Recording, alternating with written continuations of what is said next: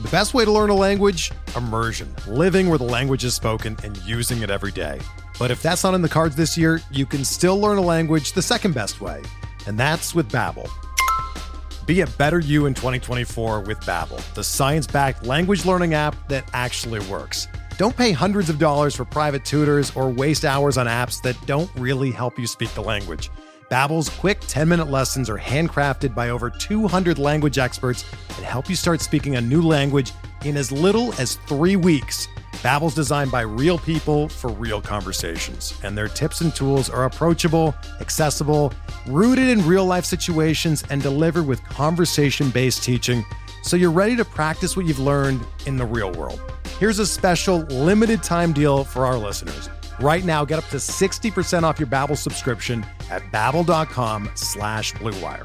That's 60% off at babbel.com/Blue Wire, spelled BABBEL.com/Blue Wire. Rules and restrictions apply. Welcome to the RotoWire Fantasy Baseball Podcast. It is Wednesday. I'm your host, James Anderson, and we're brought to you by Underdog Fantasy. Really cool format, best ball, easiest place to play, fantasy baseball, nice price point, good way to kind of get back into the swing of things. And fortunate to be joined this week by Rob DiPietro at Dead Pull Hitter, good buddy of mine, really great player, really, really fun to talk about this type of stuff with. And thanks so much for joining me, Rob. How you doing? Good, James. Thank you for having me. Always a pleasure to join you and the RotoWire crew. I'm doing well. Really cracking down on my fantasy prep for draft season. Got some big fab leagues this year. And just a lot of exciting things happening. One thing that currently just happened actually yesterday, I want to tell you now, but getting 2/3 of the Launch Angle crew back together, the Launch Angle podcast crew, Jeff Zimmerman and Rob Silver.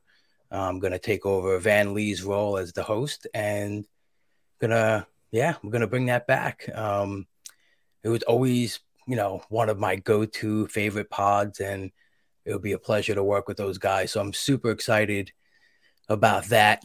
And trying to set up a Patreon page for the season. Maybe I can get it going by March to, get some prep stuff, as long as some in-season tools that are going to help everyone do better in their league. So a lot of exciting things happening, man. And just to say that all this is a culmination of meeting everyone in this awesome, sphere that we're in, and just being motivated and inspired by everyone else, like yourself, like Jeff Ponte that I had on the podcast. Every single person that I bring on and I've been interacting with, it's just, I have them on for a specific reason. They're going to give me good knowledge, but they're also people that I've been looking up to in terms of the work ethic they're putting in. And so I'm just hoping to follow down that path like everybody else, Dude, this is very cool. Breaking news right here on the pod. I love the Launch Angle. Love Rob, love Jeff. They bring really great insight to the table. And I mean, you're great too, man. Like I love talking about just any player I bring up when you and I are talking offline. You've always got some sort of nugget that you've already kind of uncovered from your prep. You're as prepared as they come. So that'll be fantastic. Did you say when that's kind of firing back up, when episodes will be dropping? Hoping to do it by next Thursday. That's the plan right now for Thursday of next week to have our first episode out. That's really cool. And coincidentally, or go ahead. Oh no, Rob. You're saying Rob is going to be on? Yeah. Rob Silver's coming on the pod next week. At least as long as nothing pops up. So be having two of the Robs. To the Robs. And we're going right into the kind of analysis that they were really so great at for, prep season, draft prep season. They always covered the deep part of ADP that no one else was covering. That's why even in my team breakdown that I've been doing on the Pull Hitter podcast, it's me and Ryan Roof, your colleague, have been just really trying to hit the people that we're not really hearing about on Twitter or in other podcasts, and especially helpful for like draft champions leagues to really uncover some deep nuggets. And that's what we'll be doing. We'll be starting from round 11 and going to round 30 and trying to hit every single round as we anticipate the main event season. So it'll get everyone ready for the Fab season. Yeah, no, absolutely. Those pods were a blast last year. Looking forward for that to fire back up. And with this being sort of, I think now everyone is sort of fully getting into the swing of things. You got the RotoWire pods back 5 episodes a week. We got a sponsor back, Underdog Fantasy. So I thought it'd be fun to just kind of talk about what you and I have on the docket as far as non-NFBC leagues, just because I think, that we're all of us who play the NFBC, it becomes something very important to us, something that we're really focused on. But I think, I'm guilty of probably talking too much about that specific host site, and, not acknowledging some of the other formats that are out there that we play in. Right. And I do think a lot of analysis, when you're talking about like high stakes analysis, I do think that's often very applicable to even the lowest stakes leagues, because that's sort of where the market kind of moves first typically. But I play in probably I'm underwater in terms of how many leagues I'm in right now. I probably need to unload a couple of them, but as I'll get to it, it's tough to get rid of some of these leagues that you really care about. But first, I want to start with you, Rob. So I know you play in NFBC, love it. You're really successful at it. But what are some other formats that you're going to be playing in this year? Before I get into that, James, I want to say I agree with you. I think it has a trickle down effect from NFBC style leagues to lower level leagues, like 10-team leagues. I'm saying smaller team sizes. And, one thing I hear a lot about is how, maybe certain pods like myself maybe niche toward the NFBC, but I feel like I listen to a lot of pods, like tons of them. And sometimes they'll say head to head, and sometimes they'll say points leagues. And to me, I don't even hear like the specification. Is it ESPN? Like there's so many different points leagues, so many different point formats, so many different category leagues, so many different styles of keeper league. So it's so hard to get into like the level of which league it's about. And I hear a lot of podcasts doing that. And I'm still like, well, now I'm even more confused because I don't even know what kind of head-to-head league you're talking about, So I feel like when we're talking about that, we have a general format. Like I had friends in head-to-head leagues who listen to my podcast and they're like, it's perfectly applicable to head-to-head, or even like just to look ahead to the next week and stuff. And I think that's easier because we kind of had a general understanding of the player pool, but everything, like you said, can be looked at in a smaller lens once you get the broader picture. So anyway, that was a little rant, but that being said, I got a head-to-head weekly category keeper auction, 5x5 save plus holds. It's an auction contract league, 10 keepers. I've had that league since 2007 is when I started it, and it's still going strong. I do a head-to-head daily category keeper league with 5 keepers, and that's on Fantrax, and 12-team Roto Dynasty league that's on Fantrax, and also 20-team Roto Dynasty league that's also on Fantrax. And the Dynasty leagues are relatively new. That's probably like 3 years I'm into that. And probably going to do about 5 to 10 best balls this year. I'm in my first slow draft right now. Started off with an easy $3 draft just to get accustomed to the rules. I forgot I actually did like 4 drafts last year from just drafting, because it's so easy to draft even a fast draft from your app on your phone. And that's what I did. It was like just hanging out in my bed, and I just fired up a couple drafts. And I forgot about them, because that's the thing about best balls. You have nothing to look at, which I love the drafting part, but the in-season part that we love about Fab is sorely missing from best ball. So I got an email saying, "Oh, there's money in your account at the end of the year." It's like, "Oh, so cool." So I'm gonna get into some more Thanks, Sharon. I'm going to try to put a little more effort and strategy into the league this year. So pretty well diversified, some category leagues, some dynasty, some keeper. And it's a good mix. And I think everything helps each other.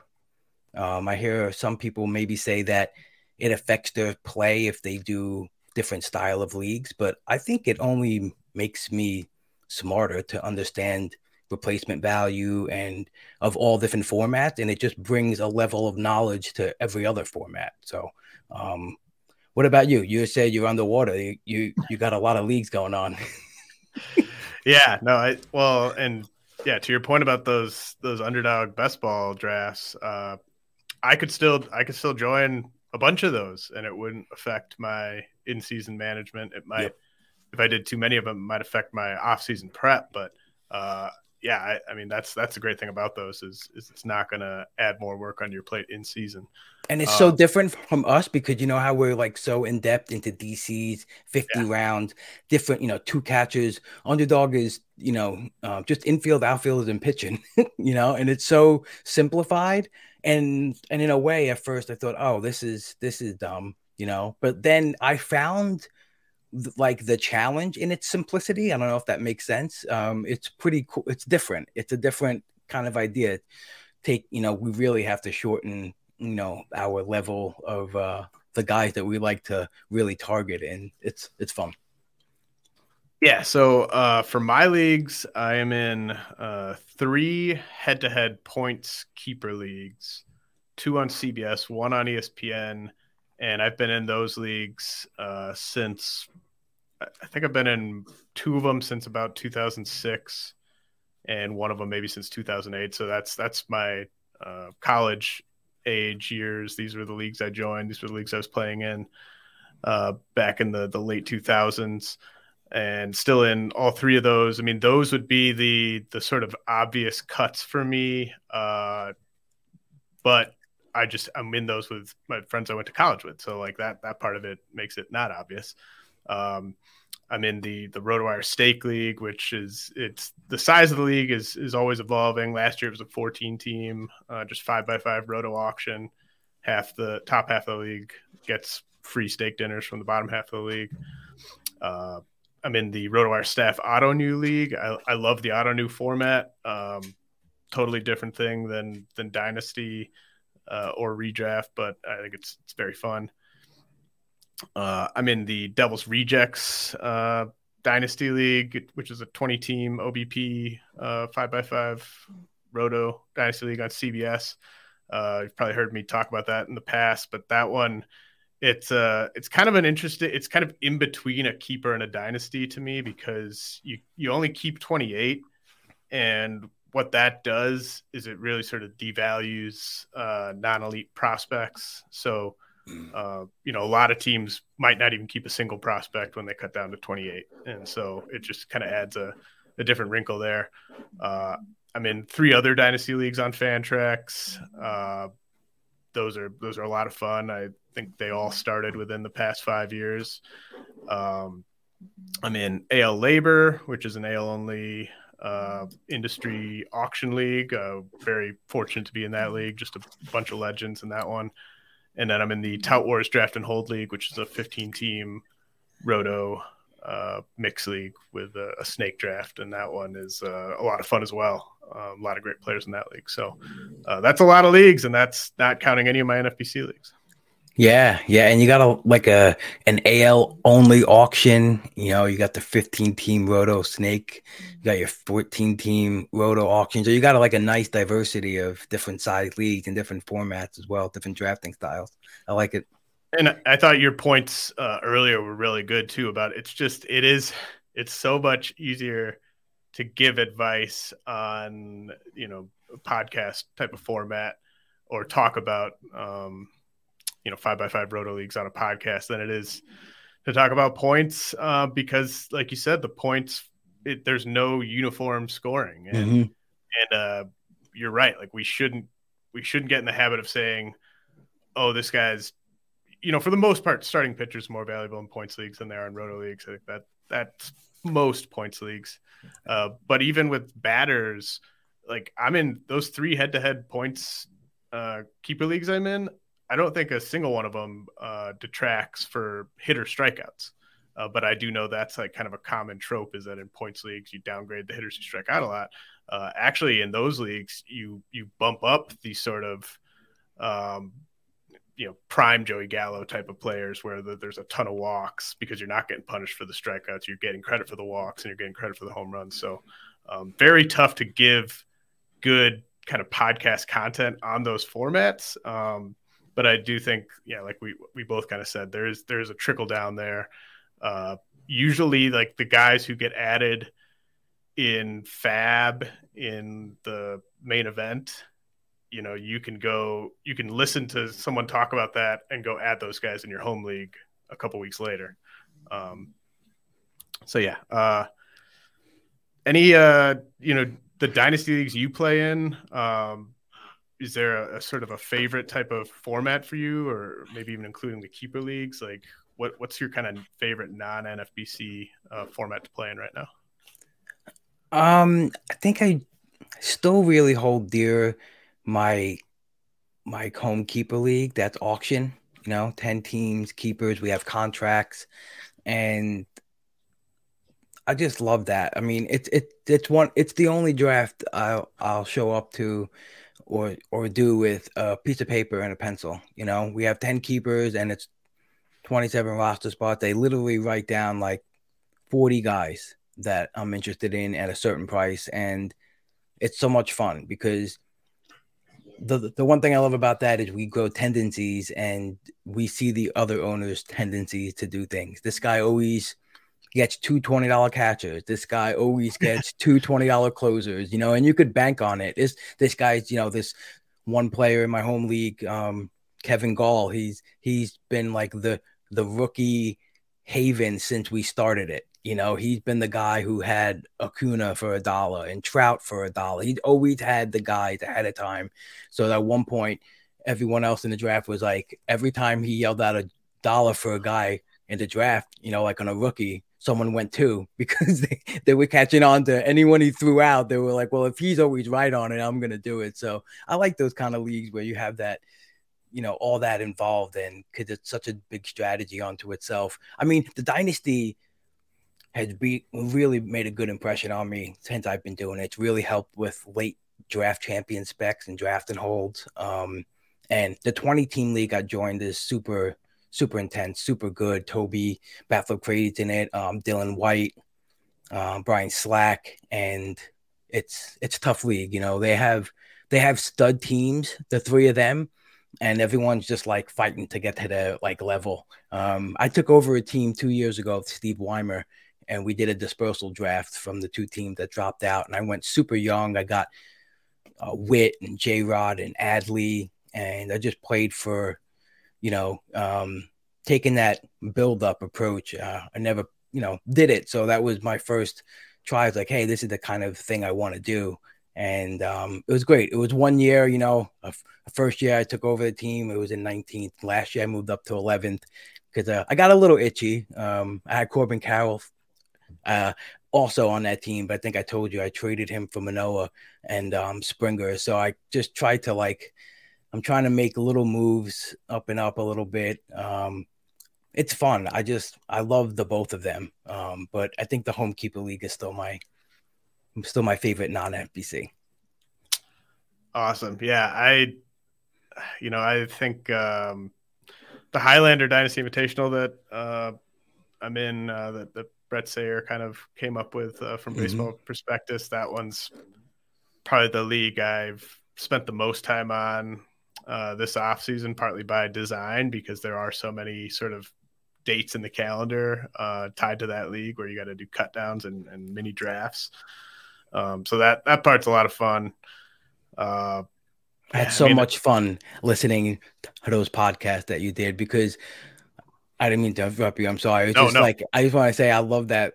I texted you immediately. Like, I really love the sound of this league, because just not even knowing much about the draft and not being in it, it's like I was so intrigued. I remember I was walking my dog and thinking, oh my God, like I wanted to see the rosters. Like you were talking, like, oh, this guy's gonna be on this team, and this can take three guys on this championship team. And I was so interested in that format because I think with the dynasty we get, from what I've seen so far, is just that the teams at the bottom are not really trying. There's a bunch of teams in the middle making trades with each other to try to get to the guys on top, and the guys on top are always making good trades to like even better themselves for the following year because they're just stacked with everything across a board, and they've always been trying to visualize a way to better keep it balanced and having a low dropout rate too, because that seems to be a continuous problem too. But that Highlander sounds so awesome in terms of those things.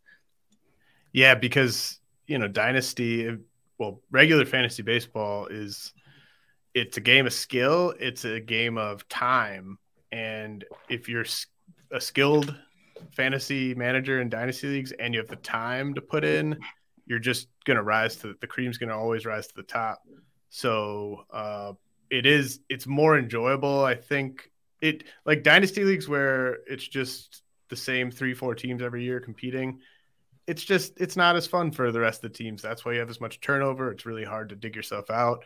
And what Brett did with the Highlander Constitution, I think, was basically go about as far as you could go to sort of put fails or stoppages in there to sort of reset things and kind of keep the league very competitive, or at least as competitive as you could hope to keep a dynasty league.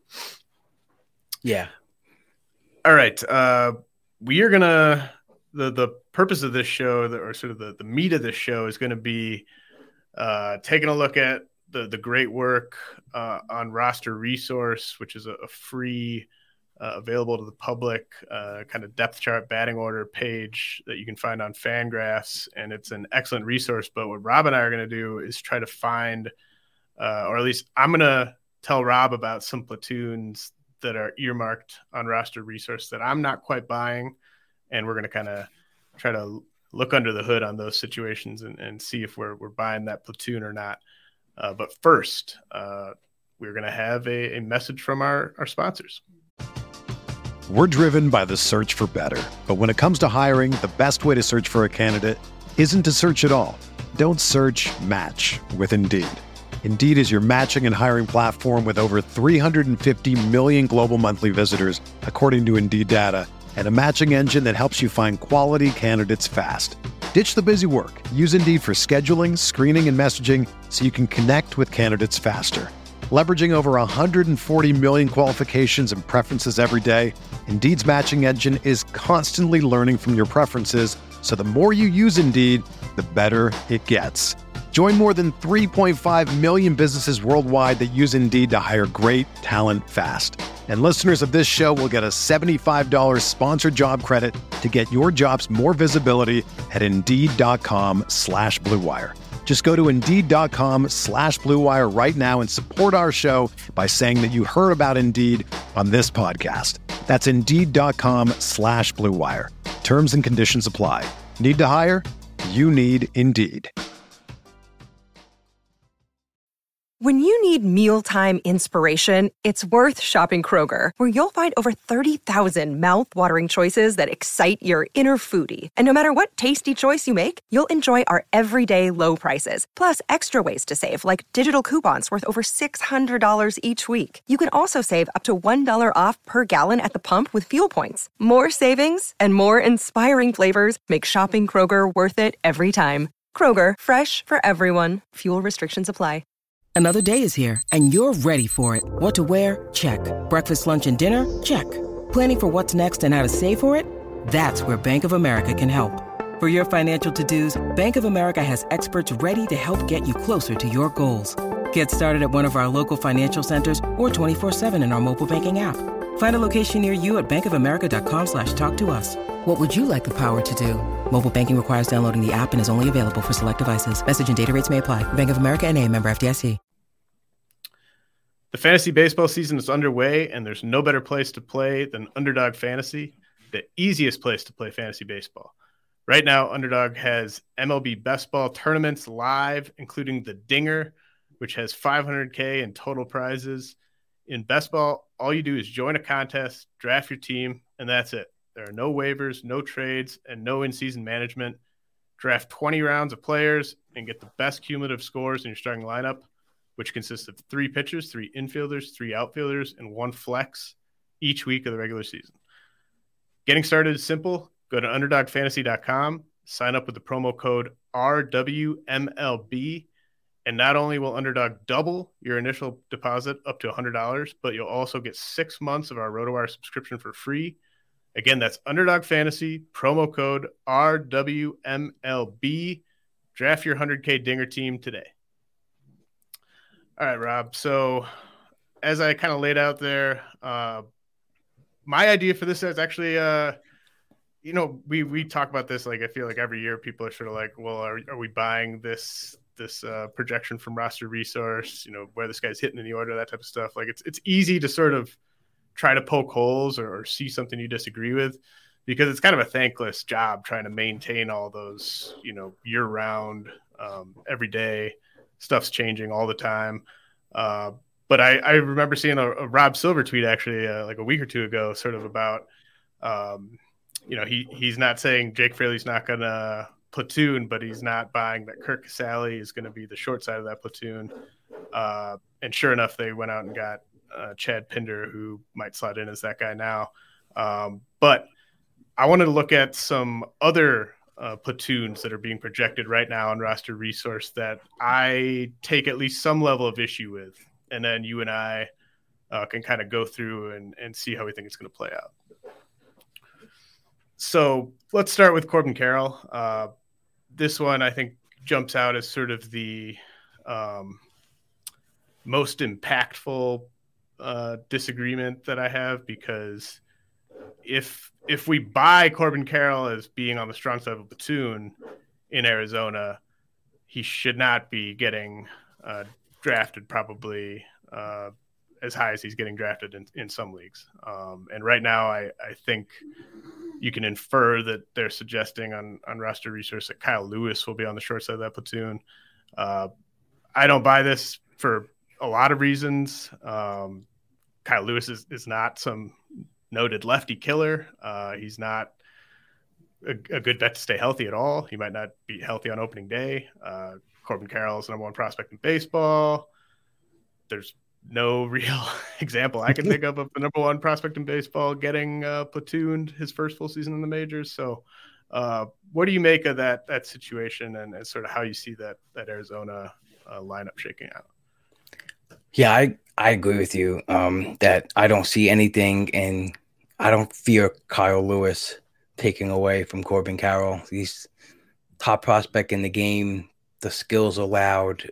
There's no reason to stunt the growth of any young player with his tools just because you want to get Kyle Lewis at bat. And that's no disrespect to Kyle Lewis, but as you said, he's no noted lefty killer. I looked it up and it's crazy. He struggles with with off speeds really bad and breakers versus lefties. His career, 252 WOBA in his career versus left-handed pitchers with a 36% K rate. That's not the guy you plug in to take Corbin Carroll out. Also, too, I want to just say that Roster Resource here, Jason Martinez does a hell of a job just doing his job. I see way too many people out there on Twitter bringing him up without saying his name and talking down on it like they missed something or they're wrong. Well, then you come up with something. That's what I tell those people. Then you put your site up or you develop your own view on it, because he spends a lot of time, and you could disagree, but you don't have to be mean. And also, too, if anyone wants a different set of eyes on something else, too, as a Roster Resource type of thing, I use ProBaseballRadar.com. You can find him on Twitter. His name is Rob Axtree at Baseball Radar and Baseball Radar, and he does a great job. And it's a cool view. It's like a good left to right organizational view. He's got a really I think his thing could help because we're looking at different projection systems. So you might as well look at different people's view on playing time, But getting back to Corbin Carroll, this is, I don't see him losing some time, but this whole roster is interesting because I also see Pavin Smith in the minors on Roster Resources. I don't see that happening. a lot of people will probably take a look at the surface stats and be like, what are you talking about? But he did have a 110 max EV last year, 10% barrel, good contact rate, good plate discipline, low swinging strikes. He actually had 20 pulled barrels in his career with 16 homers on them. So I like it. The pulled fly balls increased up to 30%. So I think he'll back up Walker at first, place of outfield and DH. I don't know what's going to happen at shortstop, but I think Josh Rojas is misplaced as the starting third baseman. Also, too, on roster resource, I think it's going to be Longoria, as long as he's healthy most of the days, and with Emmanuel Rivera. And I just see Rojas being the super util guy, floating around playing some third base, some second base, some outfield, even some shortstop. He played 140 games, Rojas, in the outfield, but none last year. But I think that's going to change. I don't know if they keep Ahmed, and if they move on from him and he just gets more at bats as short than Perdomo. I don't know. And I think too, like, I don't know if Jason's looking at what happened that they put Toon Carroll last year, but that was really just to limit the at bat so he can be eligible for Rookie of the Year this year.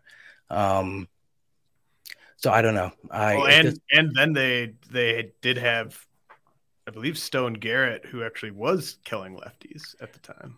Right. So not that I mean, even if they had Stone Garrett on the roster, I don't think Carroll would be platooning, but just another. Yeah, I think I get the Josh Rojas multi-eligibility, and he's got a pretty decent ADP, but he played the last 10 games of last year because Ketel Marte and Emmanuel Rivera were both on the IL, and McCarthy was on the bereavement list for a little bit. But prior to that stretch, he started 14 of 23 games and 5 of 14 games between September 9th and September 23rd. So I think we kind of foresaw there what the Diamondbacks thought of him being full-time. And I think his draft price is a little too steep. One other thing I thought was impressive about Carroll, I was just looking at his batted balls. And the max EV was 107.5. That was his hardest. But out of the 24 balls, he had over 95. His hardest one and 2 other ones came off of Woodruff. And then other guys in this list are Dustin May, Darvish, Austin Nola twice, Musgrove twice, and Justin Verlander. Just seems like a pretty good list to be smoking balls off of. So I don't think this kid sits down at all for anyone. No, I mean, he enters the year as the best player on the team, at least the best position player on the team. And you're right to point out about, Jason Martinez. Definitely, this is not a shot at him at all. It's more just, are there opportunities here that we could be taking advantage of if we're right about what we think is going to happen? Yep. And it's kind of almost like being a referee or an umpire. It's just such a thankless job. It's so hard. The amount of time and sort of the fact that you're almost never off the clock, like it's a very thankless job. So I really appreciate what he does, and without a doubt that he provides it to the public, or Fangraphs provides it to the public. If you want to look at the RotoWire batting orders, they're behind a paywall, and I recommend those. I'm involved with those. So there's a lot of good stuff behind paywalls and good stuff in front of paywalls too. So definitely not knocking anyone who's taken the time to put these up, but right. Just don't yell at the guy. Just have a nice conversation with anyone who you disagree with. Like, hey, what do you see in that projection? Why is it like this? Don't just go around saying this is off and why is it like this? I don't know. Yeah, and I echo what you said about Josh Rojas. I have not been able to pull the trigger on him in drafts yet, and I've been on the clock with a need at need for speed or need at third base. And it's just, I'm with you. I think the playing time is not going to be quite what it was last year. And that may end up actually being like his best fantasy season last year. Yep. Good point. So the next situation I wanted to bring up is Tampa Bay. Tampa Bay, everyone kind of brings up Tampa Bay as like they're the kings of the platoon. They're not really. They're just kind of the kings of not giving too many guys everyday playing time. And the one that I sort of think might be an opportunity for people to take advantage of is Isaac Paredes being listed as the short side platoon first baseman with Jonathan Aranda.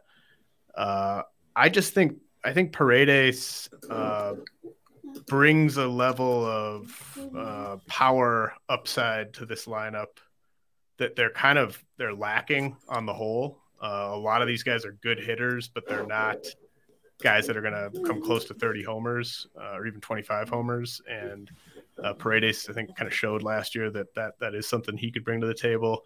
I also think he was unlucky last year to a large degree. And I look at like Harold Ramirez being earmarked for everyday playing time at DH.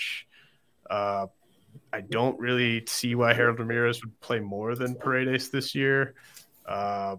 When you factor in defense, when you factor in age, upside, everything.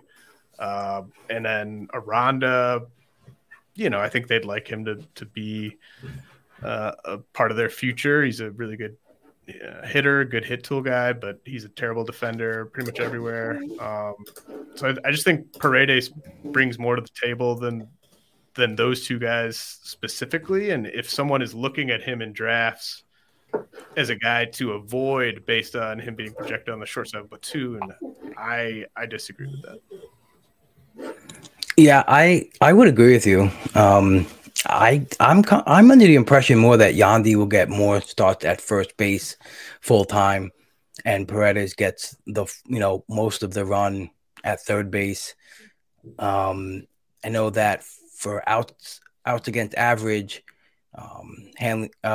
H-Ram does not grade out very well at first, and Paredes actually grades out a lot better than Yandy. With Yandy's like a -8 outs above average on StatCast. So, yeah, I think that also they have Roster Resource has Yandy pegged for 140 plate appearances at DH. I think that's a little too high. He didn't really DH much last year, but H-Ram too, also terrible OPS versus right-handed pitchers, and 570 after the All-Star break. And Isaac is just, he's got my favorite trait, James. He pulls the ball in the air, like 50% of the time. I think he hit something like what was it? 88% of the balls he pulled. 87% of the barrels he pulled were home runs.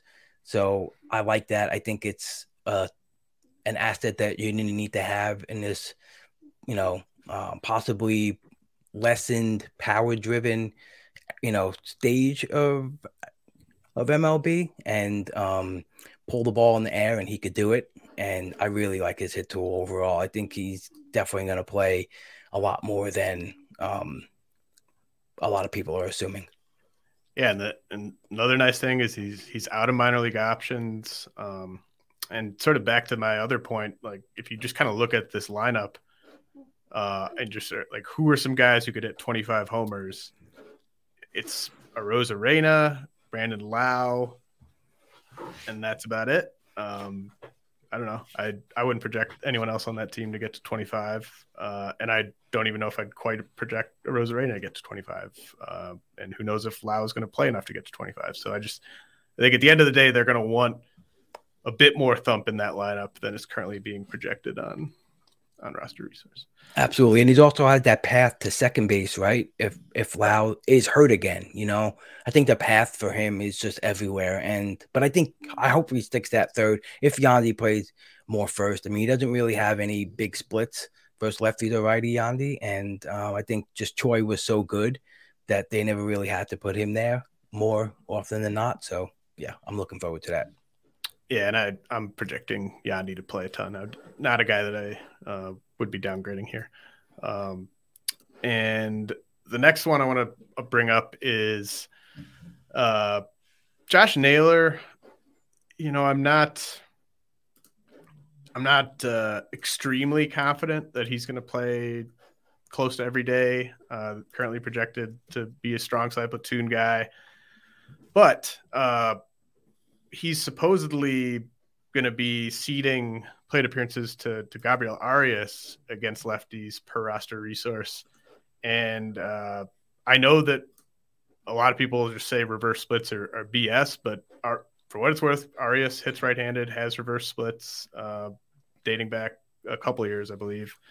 And I just think when you got a guy like Naylor, and I know there are some flaws in the profile, but we are talking about a 25-year-old who has a pretty impressive combination of contact, skill, and an ability to hit the ball pretty hard. And I just think at his age, I think that they might want to explore him as more of an everyday guy than a strong side platoon guy. Not 100% confident in that, but if someone is not drafting Naylor because they think he's going to sit against every lefty, I think that would be a mistake.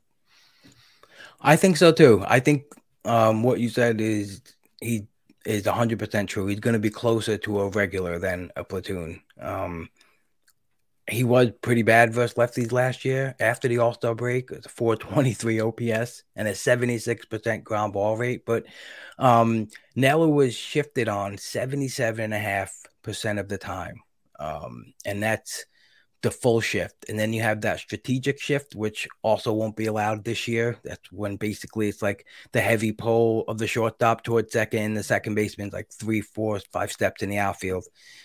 He was shifted that way 10.3% of the time. So, and just a normal shift 12% of the time. But when you look at his numbers against the strategic and normal shift, just for like a larger sample size of what he might be able to do this year, he had a 396 WOBA and a 329 BABIP. And for a guy with a ground ball rate of 50% in his career, I think that's really going to help. I'm thinking like instead of 250, 255-ish, he's going to hit over 270 this year. And I think he stays in the lineup more often than not.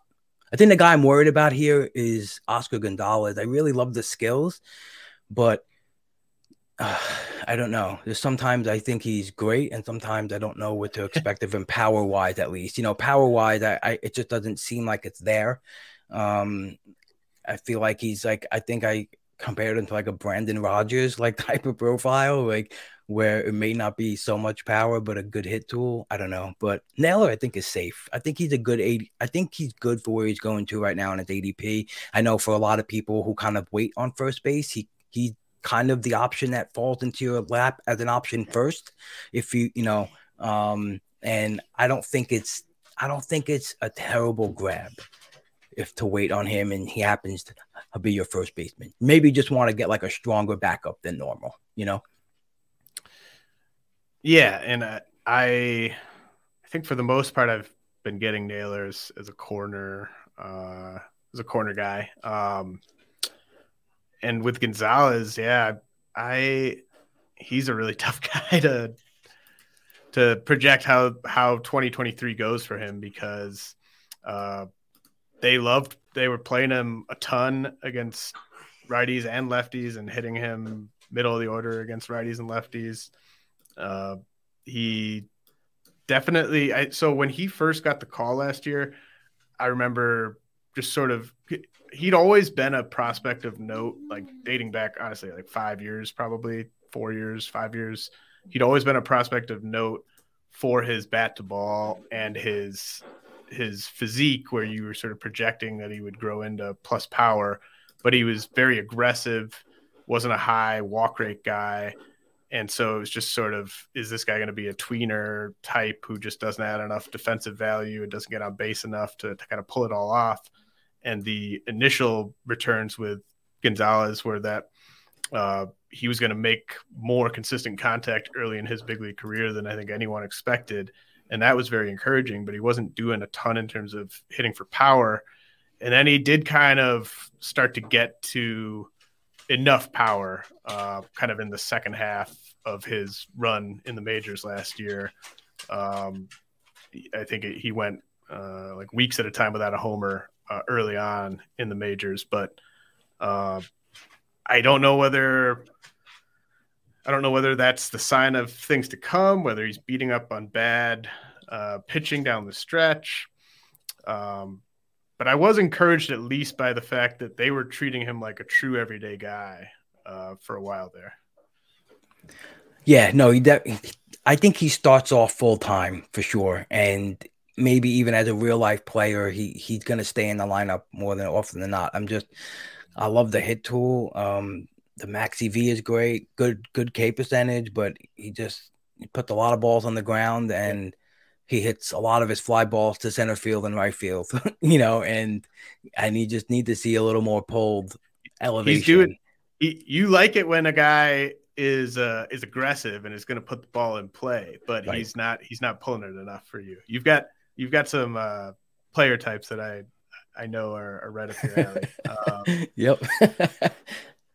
Let's see. Yeah, I mean, you were kind of the first person who sort of I think it was you. I heard you sort of mention sort of why you're not very into Juan Soto for 5x5 like NFBC style fantasy at his cost, because he just doesn't put enough balls in play to get the counting stats. And Gonzalez definitely is sort of the anti Juan Soto in that sense. But yeah, yep. He is probably spreading the ball around a little bit too much. Although, yeah, I mean, it's more about the ground ball rate than the hitting it too much the opposite field. Yeah. Yep. Absolutely. All right. So back to the platoon topic. Kyle Stowers with the Orioles. I think he's a really nice value, or at least I like where he's going in drafts, because I think there's no reason why they won't give Stowers a chance to solidify himself as a big part of this team's future. The one knock is that they weren't playing him against lefties last year. So you could definitely take that and be like, well, they're not going to play him against lefties this year. But if you look at just anyone you think he might be competing with for like playing time, anyone who's going to come in and be short side of a platoon with him, he's got better numbers against lefties than those guys. So are you buying that they kind of keep doing what they're doing at the end of the last season and treat Stowers as just a strong side platoon guy, or could you see him carving out more of an everyday role? I hope he carves out more than an everyday role. I think he should get the opportunity to. They made their team, I guess, a little more versatile this year with gaining Adam Frazier. Just with quotes by the GM, it seems like he's gonna be taking over for what Odor did at second base-ish. What happens to Mateo? Does he become a backup outfielder, utility guy at some point? I don't know, but I looked in his minor league profile. I don't really go, I'm not usually looking at splits often for minor leaguers, but I mean, he did so well in 2021 and 2022 versus lefties in the minors. He had OPS of over 1,000 and 950 in 2021. And last year he only got 4 plate appearances versus lefties and one homer. He just the max EV 110, barrel percentage is great, 11.3. He struggles with curveballs and sliders low. So what? Let him work through that. I just think that he just, in the games I watched him, he just seemed like he's a big time hitter. And let's not forget too, they sat Cedric Mullins. Yep. After the All-Star break, he only started in 10 of 17 games versus left-handed batters. And I know everyone's always concerned about the Tommy Edmonds thing, but he's going 40 picks later than Mullins, and that was during a playoff run. That Cedric Mullins was getting sat, and he's a great defender. Right. So, and for Ryan McKenna, that was the choice. I think he gets a run here. Kyle Stowers. I like his price point right now. I think a lot of other people seem to do in my draft as well, you know, which is always a problem. A lot of my friends are like, oh, I picked up Stowers in such and such round. And I'm like, man, like he went 4 rounds ahead in my draft, you know?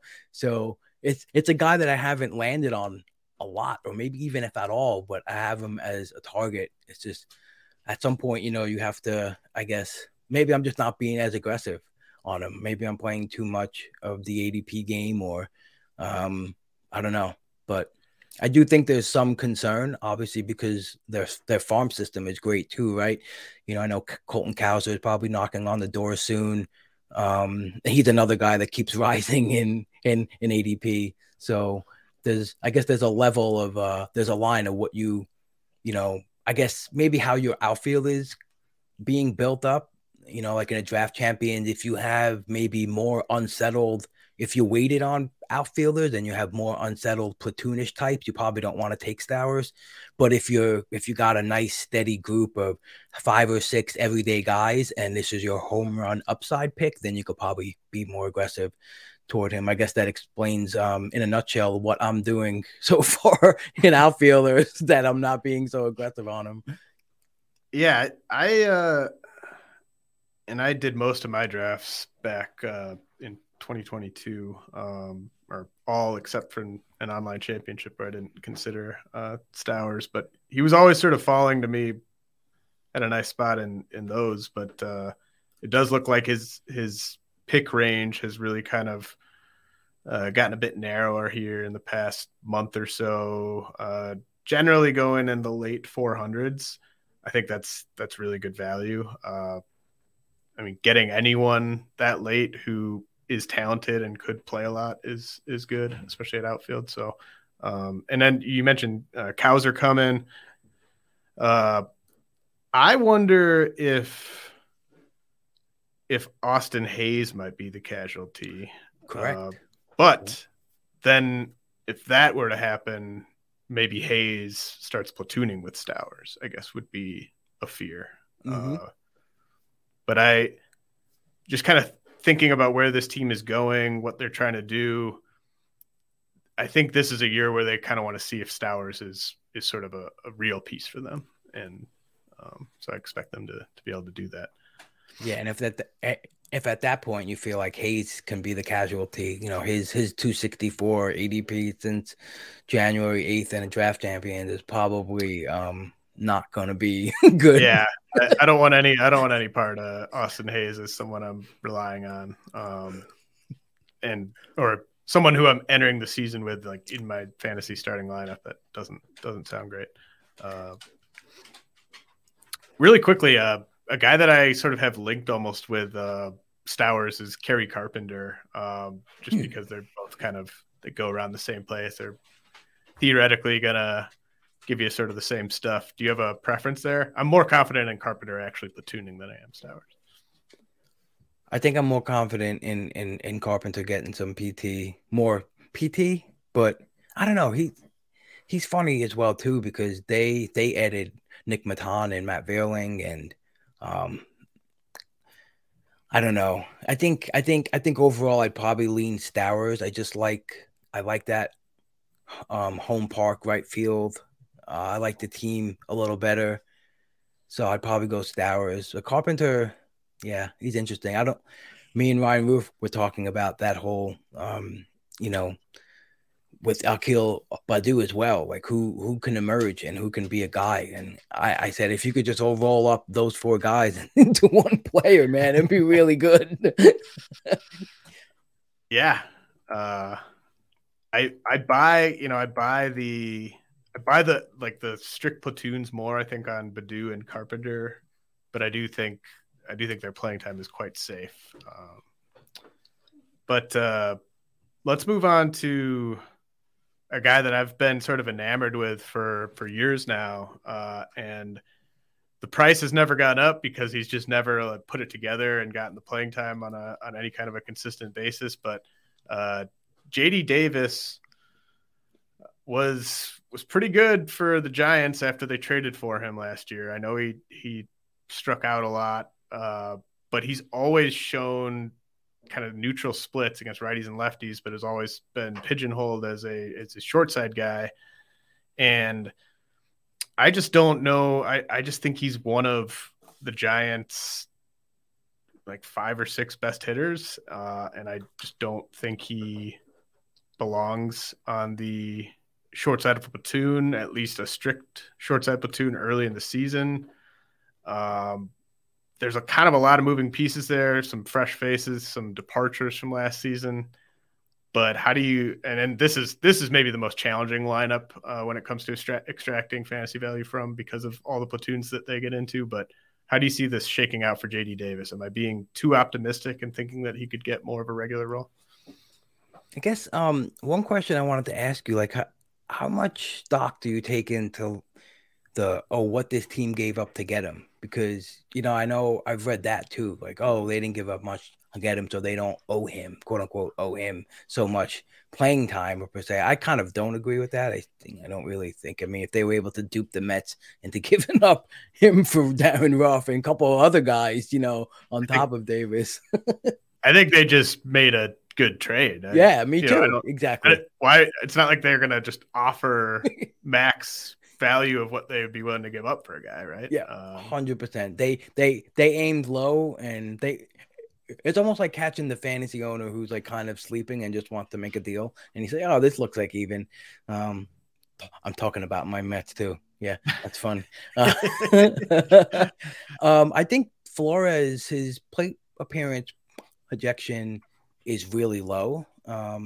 I don't think a lot of people know that Wilmer Flores had 600 plate appearances last year. I had him on several teams, and I kind of realized, okay, it was like he's almost full time now. It was never really, it was easier to start him this year than I think I've ever had, because there was less worries about that. But I just kind of think that Lamonte Wade is not going to get as many plate appearances as he will at first base. The left-handed, right-handed splits for JD Davis are it's so crazy. I brought up the splits on John Anderson has a cool Tableau page, and I just like the way to see the split chart, and you could do it by sliders, by dates. It's really nice. And I thought there was a misprint. He had 182 plate appearances versus both left-handers and right-handers. His OPS versus lefty was 756 versus righties was 754.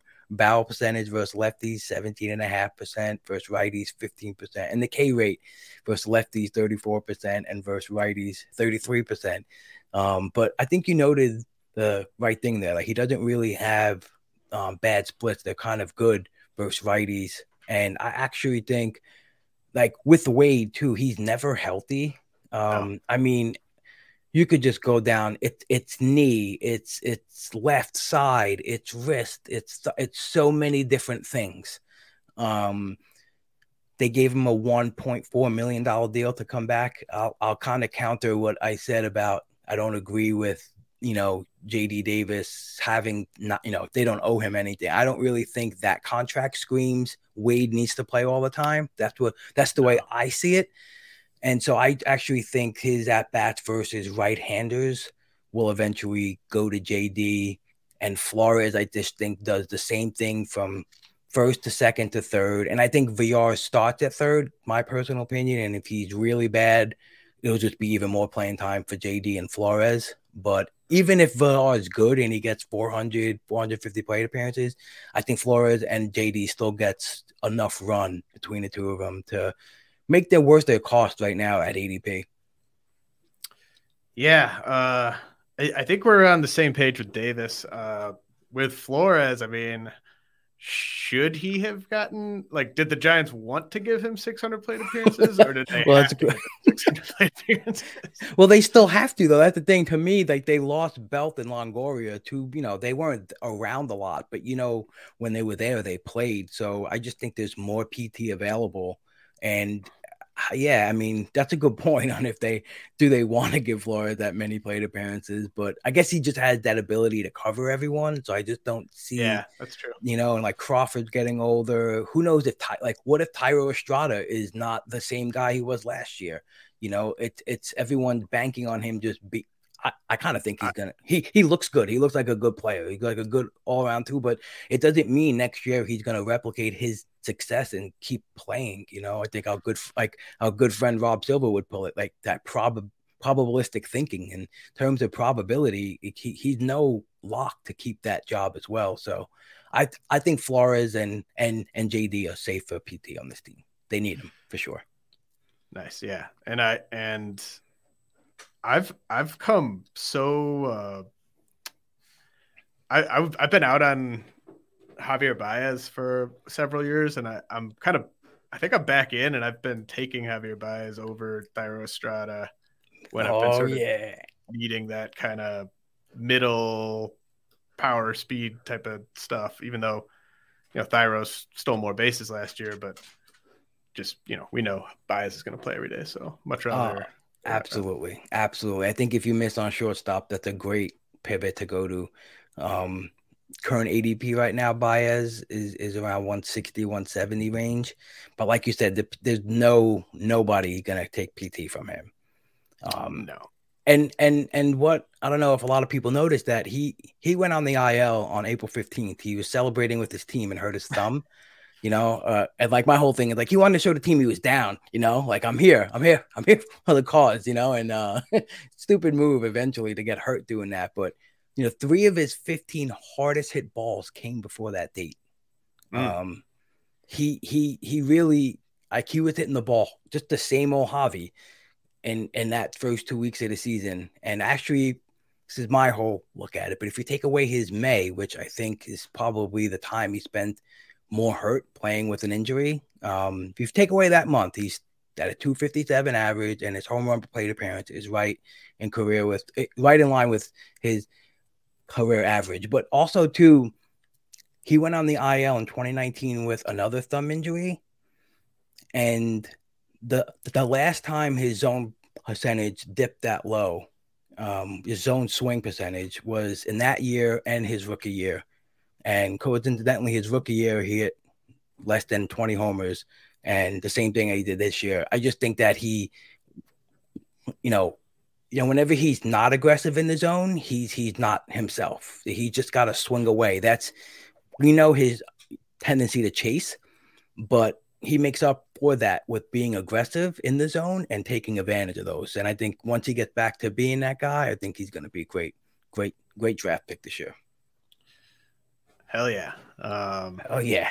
You had to get to about the hour mark to hear us pump up Javi Baez, but yeah, that's what it's about. All right. So back to Platoon, guys. This one I wanted to bring up Matt Carpenter, strong side Platoon being listed right now for him. With the Padres, with him, I guess, in left field and ceding time to Jose Azocar / Adam Engel, whichever one you want to say is going to get in there for Trent Grisham against lefties. The other one would be getting in against lefties for Matt Carpenter. I think Carpenter gets, more strategic rest days than the average player because of his age, and they're going to want to keep him healthy. Definitely gave him a contract that I would associate with a guy that they plan on giving plenty of plate appearances to. But I don't really see a case for a strict Platoon here. He might just what he did with the Yankees last year just might be total fool's gold, and he's banged up and he never kind of gets back to anywhere close to that. And he's sort of out of a job after Tatis is back, if Nelson Cruz is playing well and stuff. But I don't think that would happen initially. I think you might see guys play over him against some lefties to give him a day off, but he's better against lefties than Jose Azocar is or Adam Engel is. Obviously they're better defenders, but what's your take on Matt Carpenter, left fielder against righties projected by Roster Resource? I love Matt Carpenter. I mean, another pulled fly ball percentage last year, 44%. His previous career high was 26% in 2018. I mean, he played a little bit of first, right? He played some outfield. It's unfortunate because he enters the year UT only. I know, even though he was playing all over the place. I know. So we gotta wait for him to be.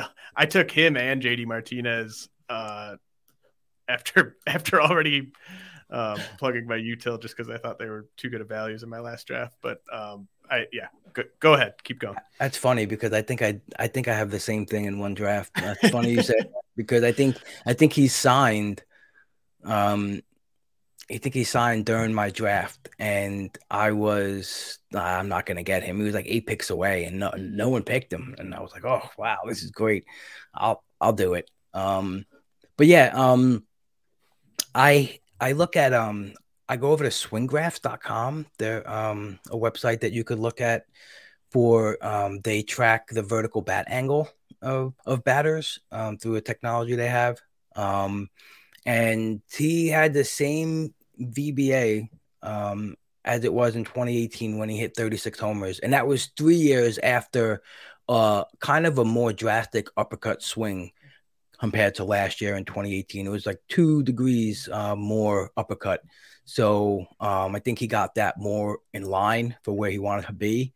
He also, when he pulled his fly balls, he hit it 1.5 miles faster from 2018. So maybe it's a small sample, but his exit velocity on fly balls was 95.5. So I think I agree with you. I think he'll get his calculated rest days, but I think this is pretty much a full-time, as much as full-time as he could handle. But I think the per plate appearance impact will be pretty solid for your team. And actually, I'm actually wondering too, does Tatis get some, load management during the season, right? Will he get some days at DH? I just think too, like if Tatis is playing well and he's pretty healthy, and Cruz, like if the vision surgery helped his batting last year, you're talking about maybe a possibility that we might see some more calculated days off for even, Kim and Cronenworth. They're so good defensively. I don't think they'll lose a ton of time on the field, but they have like a decent amount of guys who could be full timers. So it's interesting to see what's going to shake out here. But I agree with you. I don't think Jose Azocar and Adam Engel. Adam Engel has forever been the per plate appearance, stolen base / home run, deep spec. Like, oh, but this guy, the Steamer 600 every year. Adam Engel is just staring at you, and you're like, oh, I'll bite him on my list. Never works. Yeah, I mean, I think Engel's a great option to play against lefties for Trent Grisham, and I mean, I don't know if Jose Azocar is a great option to be in the majors, but the top like 8-9 hitters here, if they're healthy, they should be performing, especially once Tatis gets back. Otherwise, like you said, they can kind of start phasing guys in or phasing guys out. What's your thoughts on Trent Grisham, James? While you brought him up, he's such a polarizing player too, because there's so many times in parts of my draft where he slips. And I was like, well, I could really use some speed and power right now, and I kind of always try to talk myself into him, but it's not, I don't know. How much, I guess, volume do you think he gets? Well, I used to be all about Trent Grisham, and the price was too high last year for me. And I was just so scared by kind of the steps back he took last year, and the price didn't seem to come down enough for me. So I haven't really considered him in drafts yet. But is there a reason to? I don't expect him to hit 184 this year, but are you projecting kind of a return to like mid 200s for the batting average? I mean, the projection systems, the 5 that I have up, none of them have him for over a 223 average. But even with that, even with his 5, like I have 5 systems aggregated, and it's just I haven't touched his plate appearances. This is just aggregated 518 plate appearances. And in my SGP sheet, he is the 280th ranked player. At his ADP of 324. He's still a really good value. And that's why every time in the draft, I actually don't, I don't draft straight off of my SGP sheet. I do incorporate like a whole skills based thing into it. That just gives me, a decent idea what the aggregate, models think, and then I'll take it from there. But it's interesting that even with a 220 projected aggregate batting average and 17 homers and 11 stolen bases, that's still a value player. Yeah, I mean, I'm kind of looking at the ADP and guys that are going around him. I take Manny Margot over him like 10 times out of 10. I just think you're getting more plate appearances, better batting average, similar homers and steals. I'd take Jake Fraley over Grisham.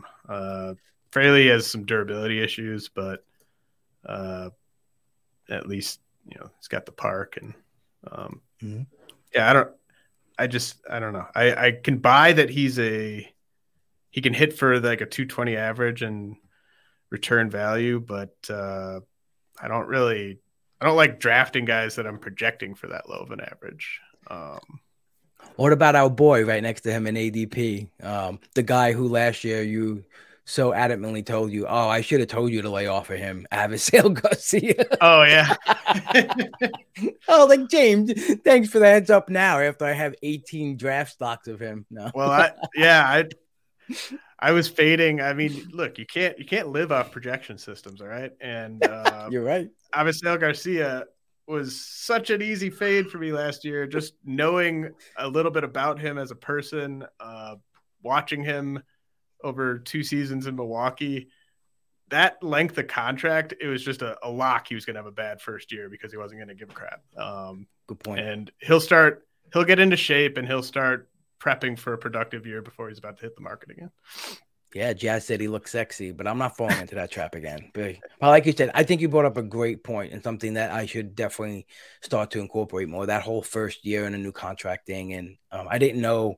I've heard multiple stories about his work ethic / I don't know. So it's interesting. I didn't hear those things. Yeah, so. Yeah. I mean, it was also just, I remember the way he showed up to camp in Milwaukee on the first year of that deal, and it was just like, ooh.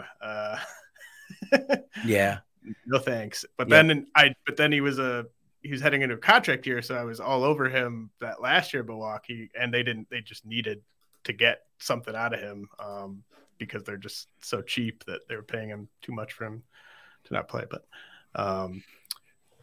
quickly, I do have another quick tangent. Is there anything the weirdest thing to me probably on any depth chart is that the Padres are currently going into the year with basically 3 starting pitchers. It's so crazy. You have any thoughts on that? It's what are they doing? I don't know. It's very, very interesting. Because I think one guy that I've been really interested in is Adrian Marjan, and I don't know how to evaluate, what kind of innings he's gonna get. I think it's a great upside pick, but if he's gonna, piggyback off of Nick Martinez or Seth Lugo, I mean, I don't know how they're gonna work that. They're just gonna make their bullpen stretch out more because because Nick Martinez as the 3 and Seth Lugo as the 4 and Seth Lugo as the 5. I mean, I watched Seth Lugo the last 2 years. It's interesting that he's gonna be a starter again. I mean, he does have the skill set and the variety of skills to make it work, pitches. But yeah, this is very strange for a team that is so well built all the way around. I don't know. Unless Drew Pomeranz is going to come back and, go back to his rubber band 120 inning self. I don't think it's going to happen. Yeah, I mean, it could be just the market that maybe their plan is like, hey, we know we have our playoff rotation. We're going to trade for a starter at the deadline, and we're just going to do our best with those final 2 spots. But for that plan to work, Darvish, Musgrove, and Snell better stay healthy. And I've been off Morejon for a long time just because I didn't think he had starter durability. But I guess, yeah, I mean, does Seth Lugo have starter durability? Does Nick I don't, he might as well just go with the guy with the best stuff, which is probably Morejon. But and that's what I did. It's just like a spec, like late dart at when it's kind of like a border on like, okay, do I take this fifth, sixth starter who's gonna throw more innings or this more talented upside player? And there comes a time in draft champions where you're gonna need to go down into your depths, and I'm just hoping he falls into some kind of cool role where he gets a lot of looks, at potential vulture wins, or maybe even, just like longer outings. They've got a lot of kind of former intriguing pitching prospects. They've got Morejon, Jay Grom, Brent Honeywell, right. my old flame, Ryan Weathers. I can't make a case. I can't make a statistical case for Ryan Weathers factoring into that starting rotation. So, yeah. If Jose Castillo is still around, right? I remember him in 2018. He was like so good. I think he came on the scene, had a brief like maybe 30, 40 inning stretch, and he was really lights out. And I think he had Tommy John, right? I think in the next year.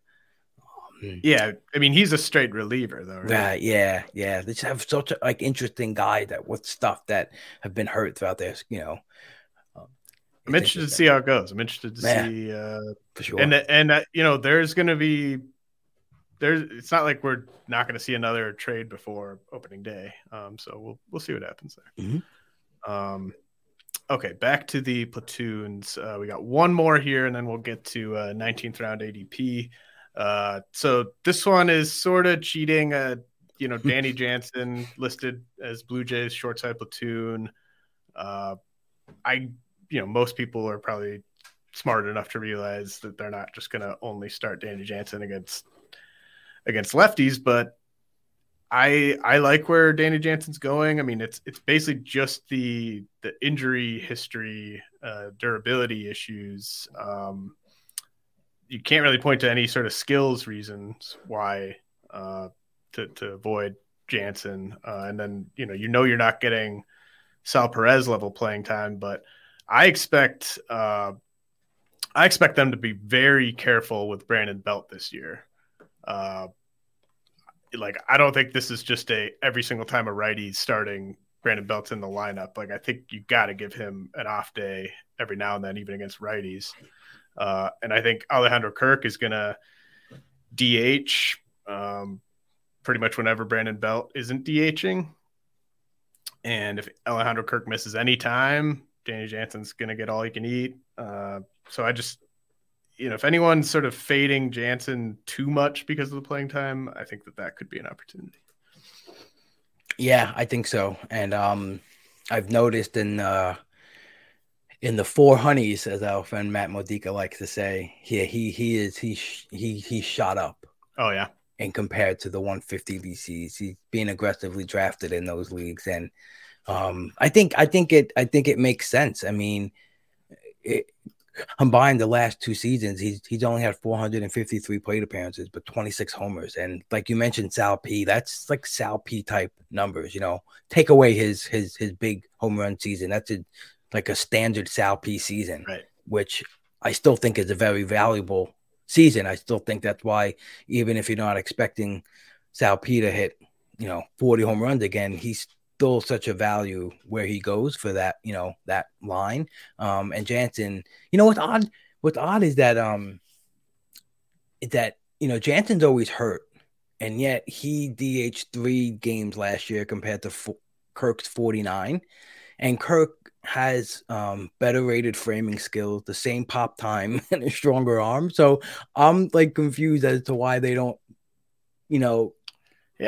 protect Jansen more.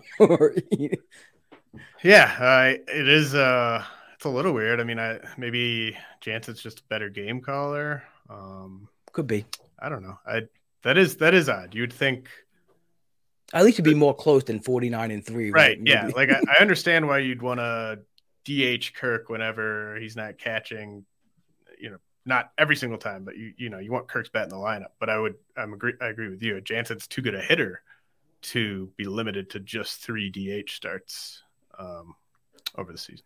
Quick dynasty question. What's the percentage chance that Dalton Varsho qualifies for catcher next year?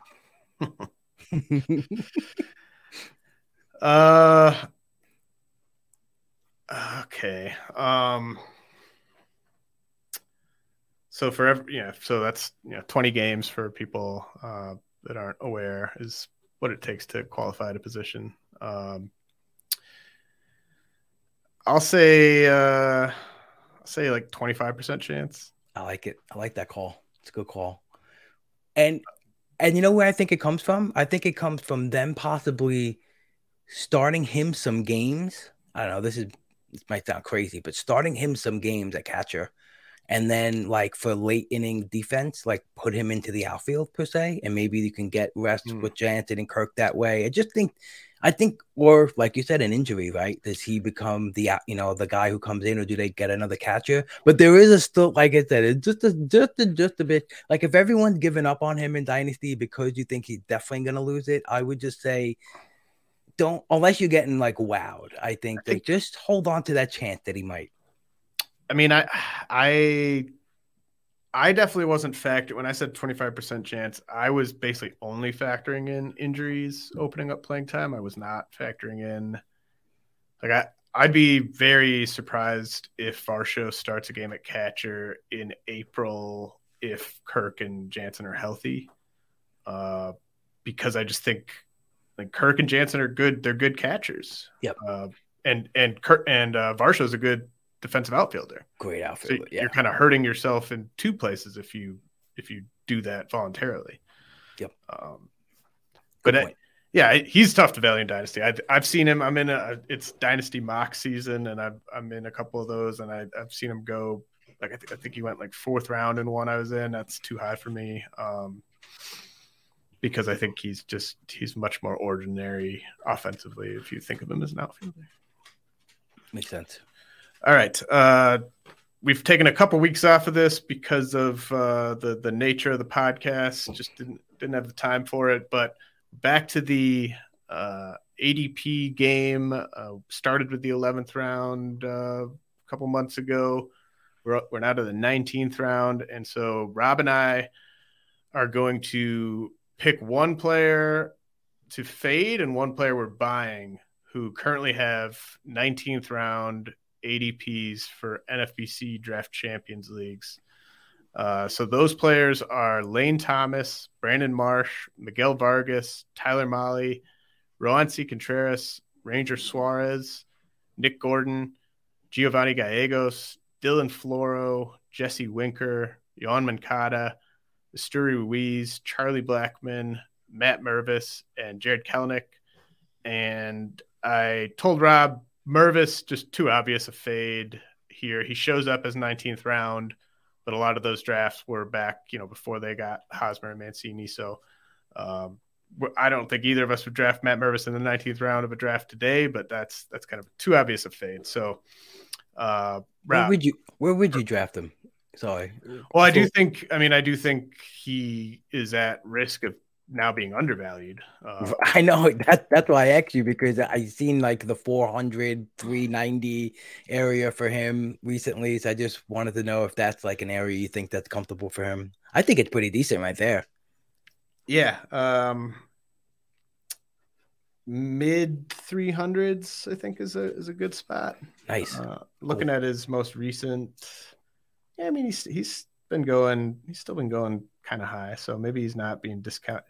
I mean, at Draft Champions, obviously it's easier to sort of take him in the 300s and just assume that you're getting like 5 months out of him. But I mean, I don't even think, if you were like, I've been saying this, like if you were high on Matt Mervis, Eric Hosmer being on the Cubs shouldn't change anything for you, especially long term. And if you were low on Matt Mervis, then this can be sort of confirmation bias for you of why you were low on him. But I believe in the skills. Great point. So who is of those 19th round guys? Who are you buying in the 19th round? I'm gonna buy Nick Gordon. I love the whole story. again, stuff like the human part of the game that we don't get to quantify. We didn't really know that he was going through some intestinal issues and he got that fixed out and he was able to put on weight and train the way he wanted to. You saw the power blossom. His pulled fly ball percentage went up 10%, and his average exit velocity on those pulled fly balls went from 88 to 98. He also had 29 barrels to 9 homers. That's a 31% home run to barrel percent. The league average is 56%. So I just think that maybe you look at the roster resource or the team lineup and you don't think he's got a full-time spot. I think he's going to be Luis Arias of last year and bounce around and cover everyone. And I think the speed and the power, I'm going to say not a bold prediction, but maybe a bold statement. But if he had as many at-bats as Randy Arozarena, I think we would be picking him in the same range. I think he got that kind of output in him. Yeah, man. I was getting Gordon in pretty much every draft earlier in the offseason, and then I kind of cooled off after they sort of started bringing more bodies into the mix. Just because I'm a little I'm with you. I'm 100% with you on the skills. I think he's a breakout candidate for sure. And I guess I don't know where he's been going lately in drafts, but I am starting to get a little bit more concerned than I was just about how much if he struggles, does he get to keep playing through it? That type of stuff with him. Yeah, last 11 DCs is 282 average ADP with a high of 247 and as deep as 338. But this is that whole skills overall thing. I just they really seem loud to me, and I'll take a chance. These are the type of guys I'll take a chance on the PT with for sure. Nice. Yeah, I mean, the guy I've kind of moved to for that has been like I've been really kind of into the idea of getting Christopher Morel, but he does go like 40, 50 picks earlier than Gordon does. So yeah, I like that call. I still think, if you're getting Gordon late 200s, that's still a nice pick. My buy here, and I like a handful of guys in this range. I've really come around on Yoan Moncada. I think the price here is pretty decent for a guy who's going to play every day. Last year it was it was just kind of a shit show. Like, you had Tony La Russa falling asleep and you had everyone was injured. And I just think, everyone's kind of come to White Sox camp this year. I think it's going to be sort of like they all kind of got done with like a big hangover of the TLR tenure. And if you get, healthy seasons from Tim Anderson, or relatively healthy seasons from Anderson and Eloy. And, I think it's a good spot for Moncada. I think he's kind of fallen too far off of that down year last year. And, it's kind of, what are you getting from a counting stat standpoint? I definitely understand that. But this is a guy who's 27 years old and former number 1 overall prospect, and you're getting him this late. He's going to play every day still. I'm kind of just buying at least him being a guy you can leave in your lineup all season, and maybe there's even sort of a late career breakout from Moncada here.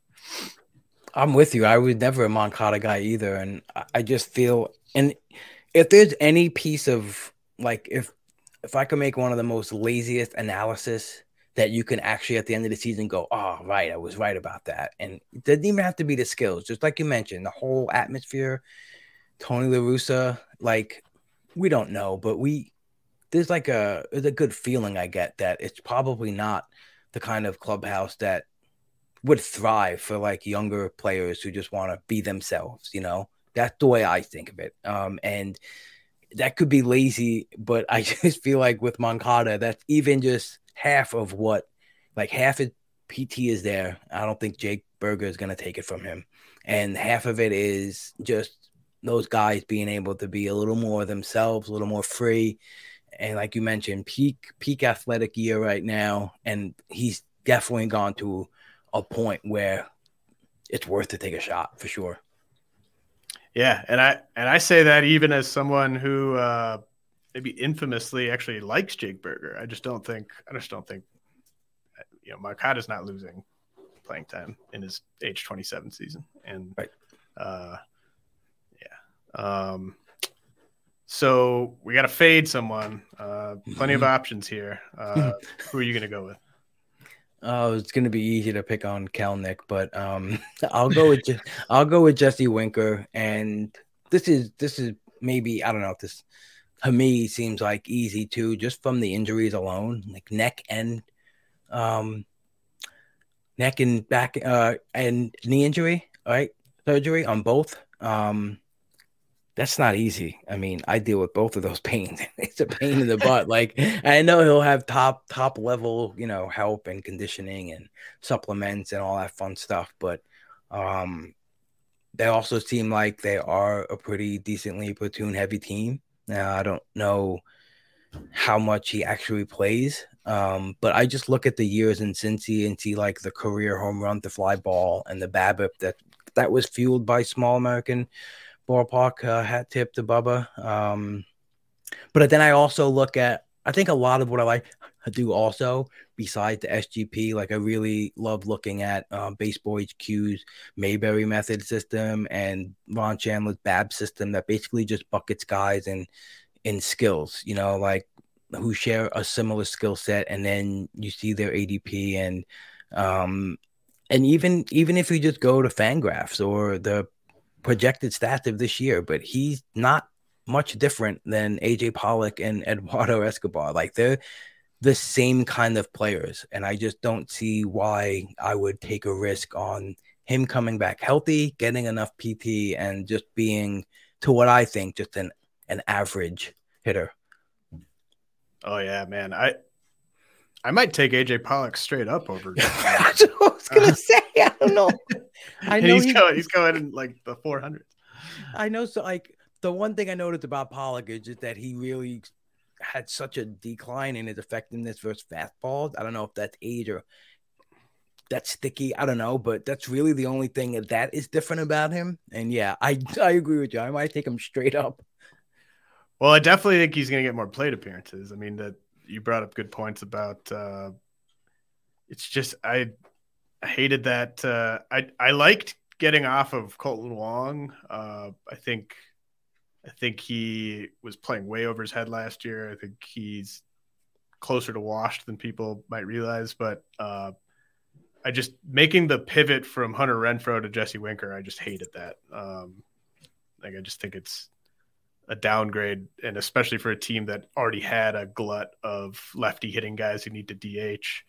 I just hated that acquisition. I do think he plays against righties, and maybe there's a bounce back here. But yeah, I don't think he plays against lefties. He's obviously not going to run.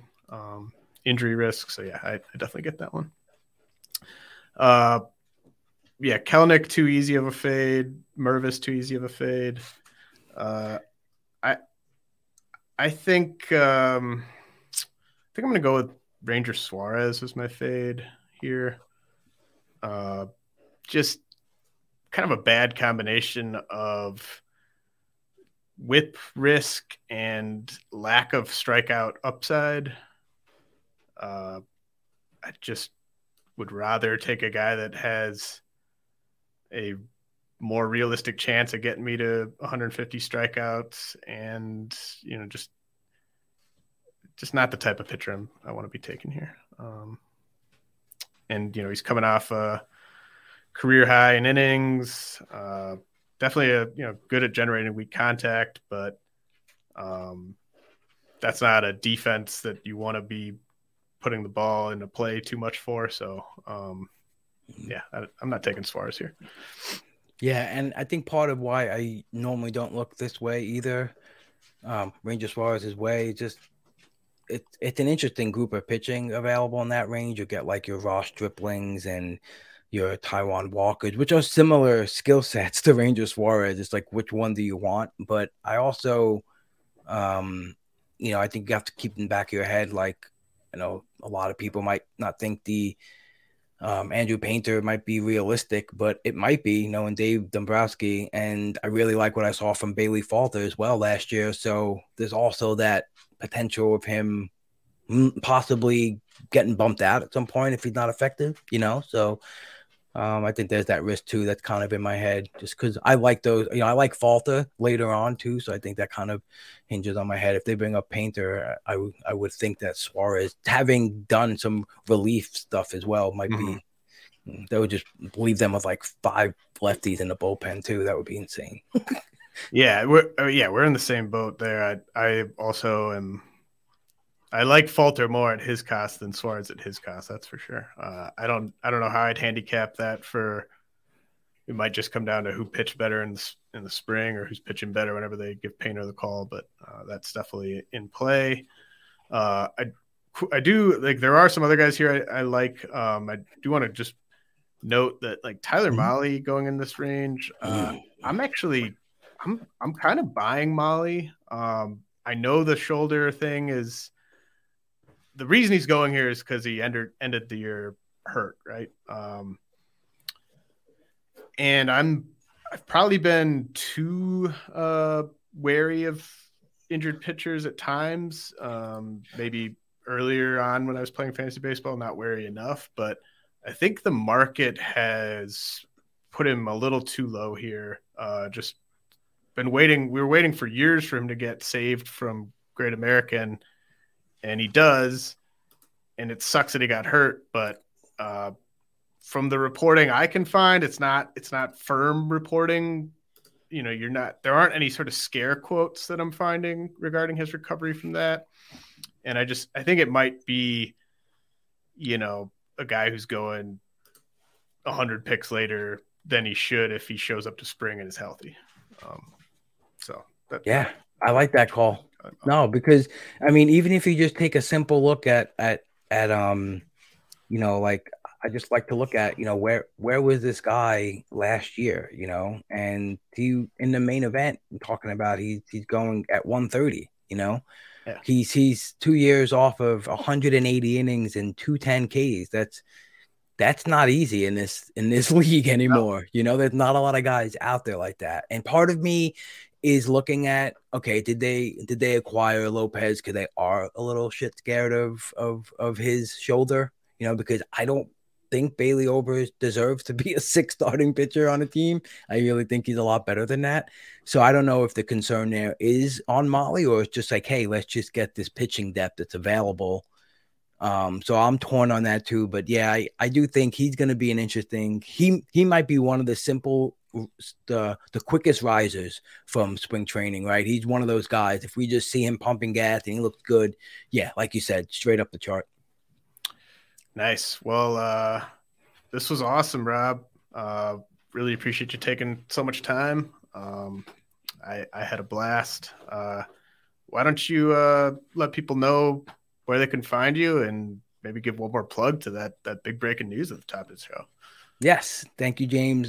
First and foremost, you are, one of my favorite humans out there, not just analyst, but you're a respected player as well. And you do everything the right way. So I just want a hat tip to you that, you're one of the guys I'm talking about when I'm saying that everyone's keeping me motivated. You have a sick work ethic and it shows in your work. But so thank you RotoWire for having me on.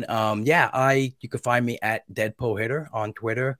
My podcast is the Pull Hitter Podcast. The page for that on Twitter is at Pull Hitter Pod. I'm working on setting up some kind of Patreon service for the baseball season. I don't know when I'm going to be able to get it running. Hopefully I can be aggressive enough and get it done by March and, have some stuff to help for drafting, but the focus will be on in-season help. Just going to be focused on a lot of tools that will help you during your NFBC season. But then again, it has a trickle down to head-to-head other leagues. I do a lineup pod where I focus in on the matchups from the 2 hitting periods, Monday to Thursday and Friday to Sunday. And I highlight every single split that you'll have to worry about, platoons, pitching matchups, so you can set your best lineup. I'm going to be doing a fab preview podcast. There's going to be a lot of podcasting going behind the paywall that will help you just set yourself up for success. I'm trying to emulate what a lot of my guests do on my podcast and just give us good tools and resources and like approach style to like be the best player, because we can come to a good conclusion with player analysis, but it's how to play the game and what to look for and bettering ourselves in the standings. And I just to reiterate what I said before, bringing back 2/3 of the Launch Angle podcast that included Rob Silver and Jeff Zimmerman, and hoping to get a podcast out next Thursday for our first one. And you should be able to find that on the original Launch Angle feed. I'm working on doing that with Van Lee to get that rolling. So anyone who was subscribed to the Launch Angle podcast before will get it. And they're going to be part of the team as well during in season. So I'm very excited for that. Like I said, just it's truly honor. Like I feel blessed, you know. I do that. I started this as a little hobby, and just getting to know so many great people and great fantasy baseball players is awesome. So just want to keep it going. So yeah, hope everyone can join me this year, and we'll grind ourselves to some wins, James. Yeah, damn right we will. Really appreciate it, Rob. You're one of the best. Love talking with you. Definitely follow Rob at Deadpool Hitter. And that'll do it for us. I'll be back with an episode next week, and we are back to 5 days a week here on the RotoWire Fantasy Baseball Pod. Mother's Day is almost here, and you can get her the most beautiful time-tested gift around, a watch she can wear every day from Movement. Whether your mom is into classic dress watches, rare and refined ceramics, or tried-and-true bestsellers, Movement has something she'll love. And right now, everything at Movement is up to 50% off site-wide during their Mother's Day sale. A watch is a gift that celebrates all the time you spent with mom. And a Movement watch is even more than that. Movement uses industry-leading materials for their fresh, modern watch designs. From technically complex ceramics to vintage-inspired style. All for an incredible value your wrist and wallet will both love. And with one-size-fits-all convenience and fast free shipping and returns, it's a stress-free shopping experience. Save big on the best Mother's Day gift ever with Movement. Get up to 50% off site-wide during their Mother's Day sale at MVMT.com. Again, that's up to 50% off at MVMT.com.